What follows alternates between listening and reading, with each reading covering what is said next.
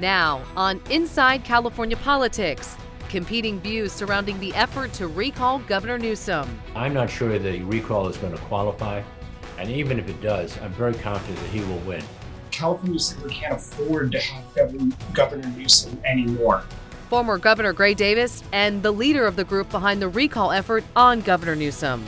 Plus, could QAnon and the Capitol insurrection lead to a lawmaker being expelled from Congress? She is a counselor to our democracy. The California representative behind efforts to send Marjorie Taylor Greene back to Georgia. Broadcasting across the Golden State, this is Inside California Politics.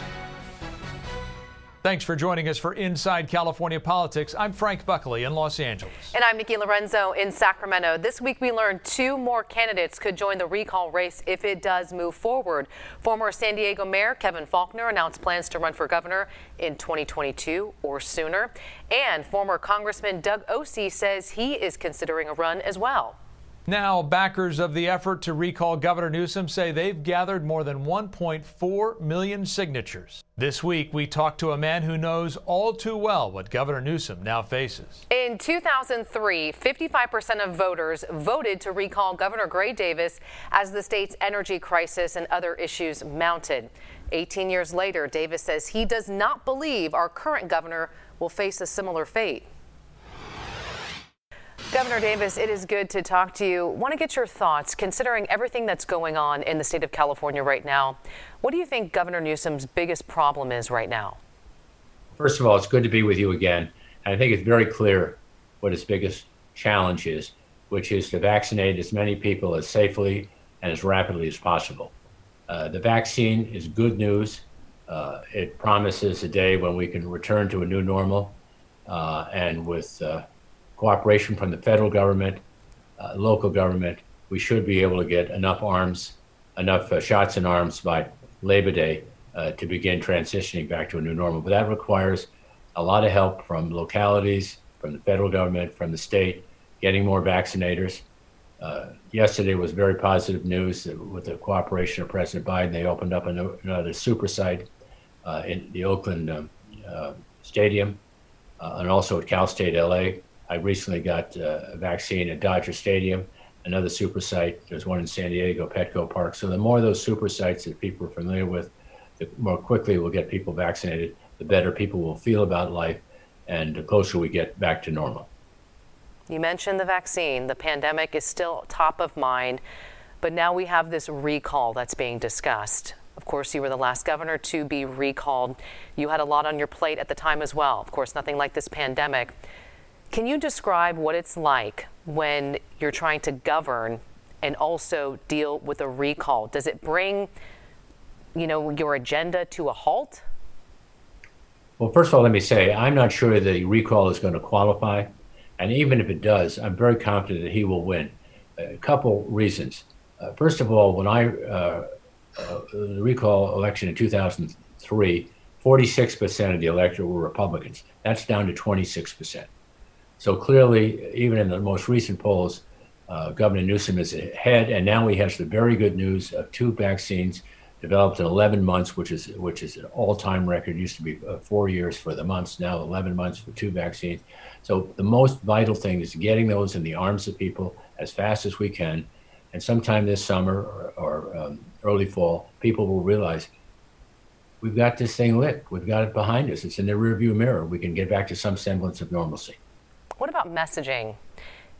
Folks want to feel like that their government and their elected officials are being straight with them. If they don't know the answer to a question, they say it. Do you think that the governor can do a better job of just being a little bit more accessible and have, be a little more authentic with people? Because he is criticized for, being sort of insulated and shutting himself off from the media. Boy, I disagree with you on that one. I can't recall a governor that's been more accessible to the media since World War II. He does at least 3 press conferences a week. A lot of it focuses on COVID. He's also focusing on getting schools reopened, getting people back to work, dealing with EDD and some of the other issues. So I think he's been very transparent, and when he makes a mistake, he owns it. I shouldn't have done that. I won't do that again.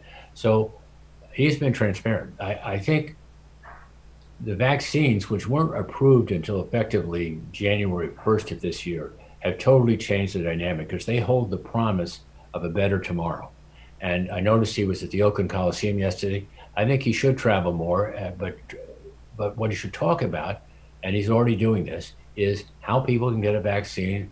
Let them know other ways they can sign up online, because the more sites, the more people that sign up, the quicker that's done, the better it is for everyone. But what I meant to is just the back and forth. You know, the environment is very controlled. It's 4 questions, and that's pretty much it. Should it be more of a, you know, open event as we can with social distancing and masks to make sure that it is safe, so, you know, everybody feels like they're getting their questions answered, we're getting as many things addressed as we can? I mean, I get that's a lot to ask from somebody with so much going on right now. You know, I'm not going to micromanage that part of the process, but every time I tune in, I didn't know it was 4 questions. It seemed like it was more than that to me when he was giving us briefings from the Governor's Office of Emergency Services. So I'll let you guys figure out how many questions are. But just being accessible. I mean, I used to have maybe 2 press conferences a week, and they were in different parts of the state. Granted, it was different time. We didn't have social media. I don't think accessibility is the problem. I think the problem is dealing with the Trump administration that thought it did a good job in getting vaccines available, but then left it entirely up to the state to figure out what happens after they were delivered to the state borders, and entirely up to the state to get PPE equipment earlier in the year, and the governor did a good job of that. So, you know, he's getting better. Every week we're getting better at what we're doing here, and I just ask people's patience for another couple of weeks, and then light bulbs will start going off in their heads sometime in the spring or early summer as they realize, you know, we're getting through this. Next on Inside California Politics, those behind the effort to recall Governor Newsom say they're closing in on their signature goal. Rescue California Chairman Tom Del Vaccaro on that effort.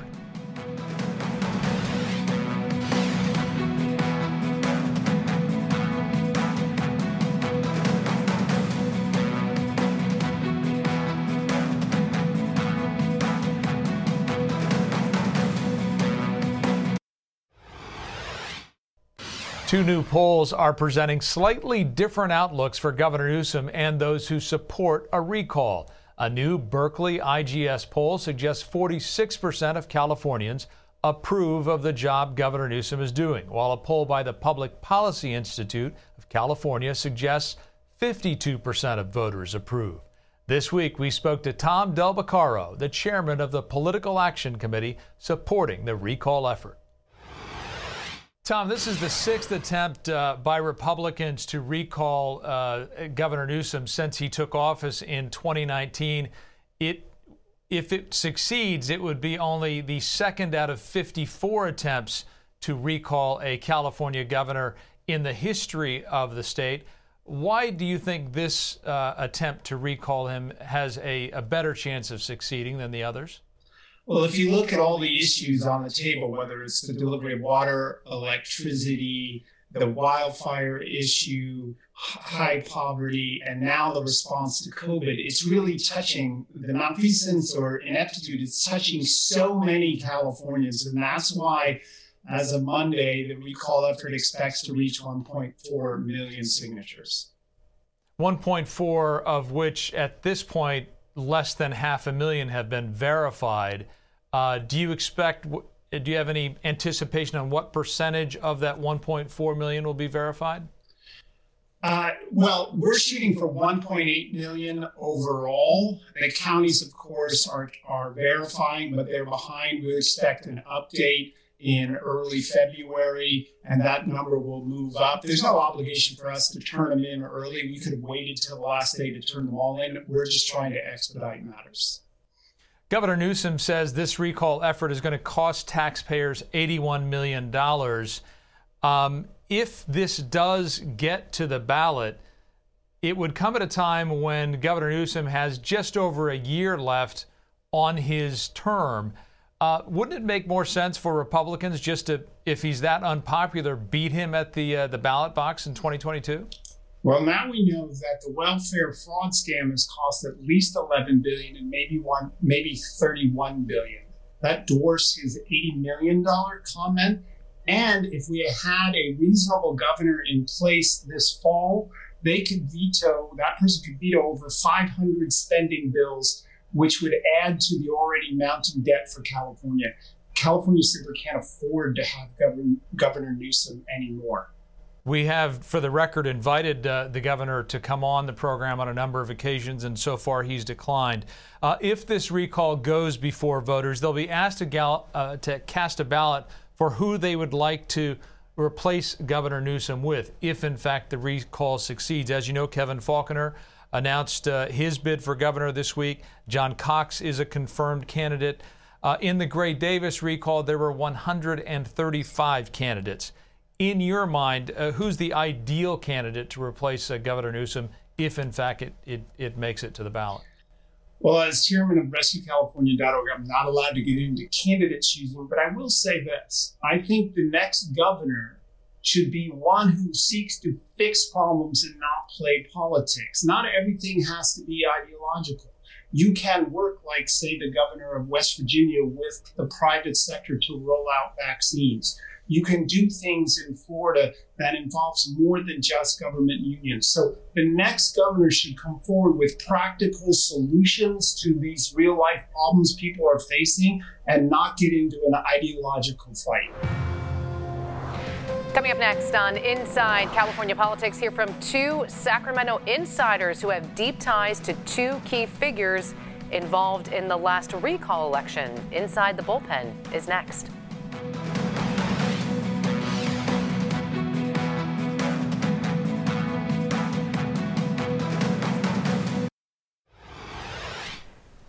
Two political insiders here in California are uniquely qualified to react to this push to recall Governor Newsom. Steve Maviglio, a Democratic political consultant, served as press secretary for Governor Davis from 2000 to November 2003, when Davis was removed from office. And Rob Stutzman, a Republican political consultant, was Governor Schwarzenegger's deputy chief of staff for communications. They both joined us now inside the Bullpen.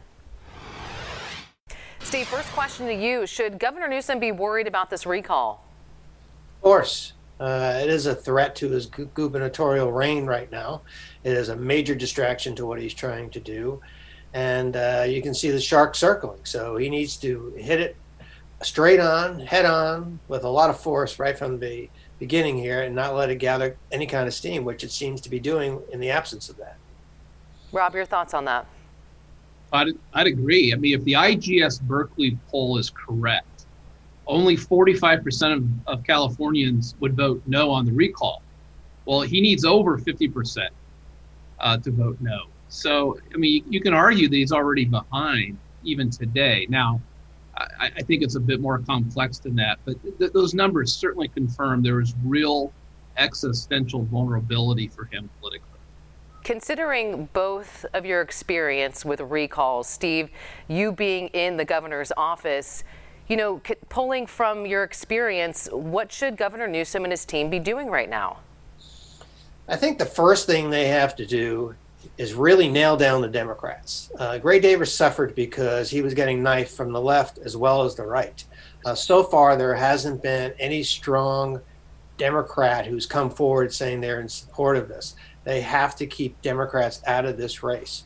According to that poll that was just recited, there's only a handful, literally 70% of Democrats are opposed to this recall, and they have to keep that majority very high and very strong, because as soon as a Democrat puts their toe into this race, the whole dynamics of it begin to change.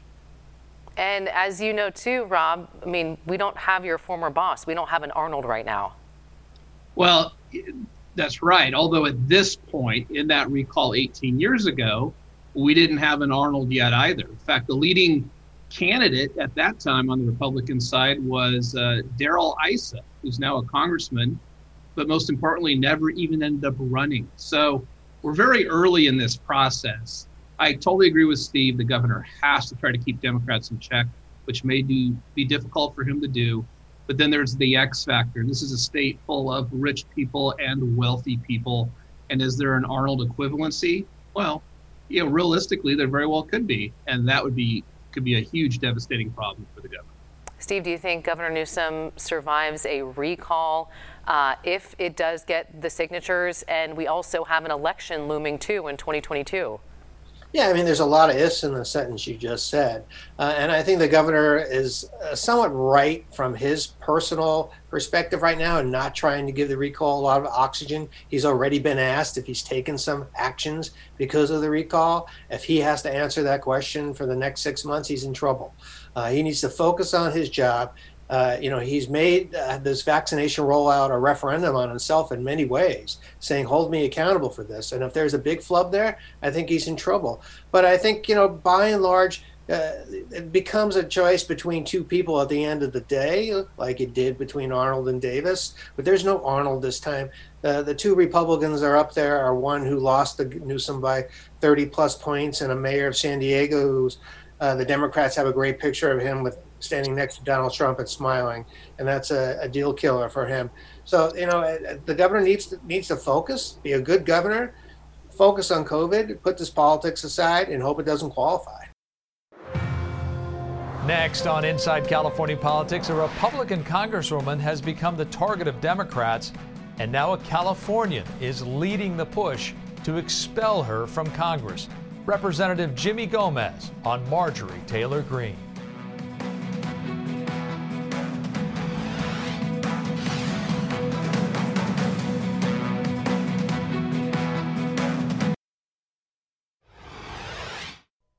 The House of Representatives voting this week to remove Georgia Congresswoman Marjorie Taylor Greene from her committee assignments. 11 Republicans, including Orange County's Young Kim, voted in favor. Now another California lawmaker has drafted a resolution to expel her from Congress. Representative Jimmy Gomez joins us on Inside California Politics. Congressman Gomez, you've drafted a resolution calling for your fellow member of the House, Marjorie Taylor Greene, to be expelled from the House of Representatives. She claims now to disavow the conspiracy theories of QAnon, including her previously stated beliefs that school shootings were staged and that 9/11 didn't happen. Is that enough for you, or do you believe that she should still be expelled? I believe that Marjorie Taylor Greene should still be expelled because she helped incite a riot and a mob to break into the Capitol to overturn a presidential election that was free and fair. That's what the reason. Her comments when it comes to QAnon, when it comes to the conspiracy theories, she never disavowed them if you listen carefully.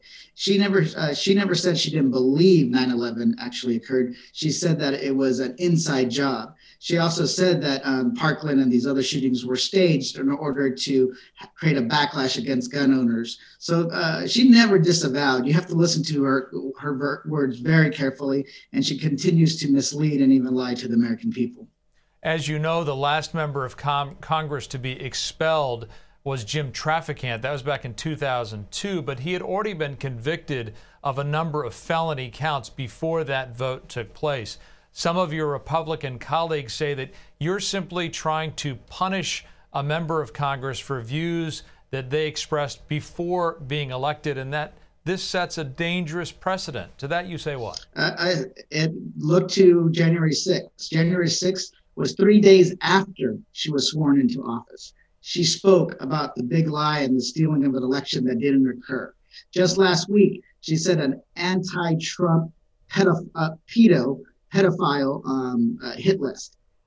That is still in line with QAnon. That is still believes that the U.S. government is controlled by Democratic pedophiles who worship Satan and drink babies' blood. So she has never changed her point of view. But my resolution to expel her is based on the fact that she uses political violence as a means to an end.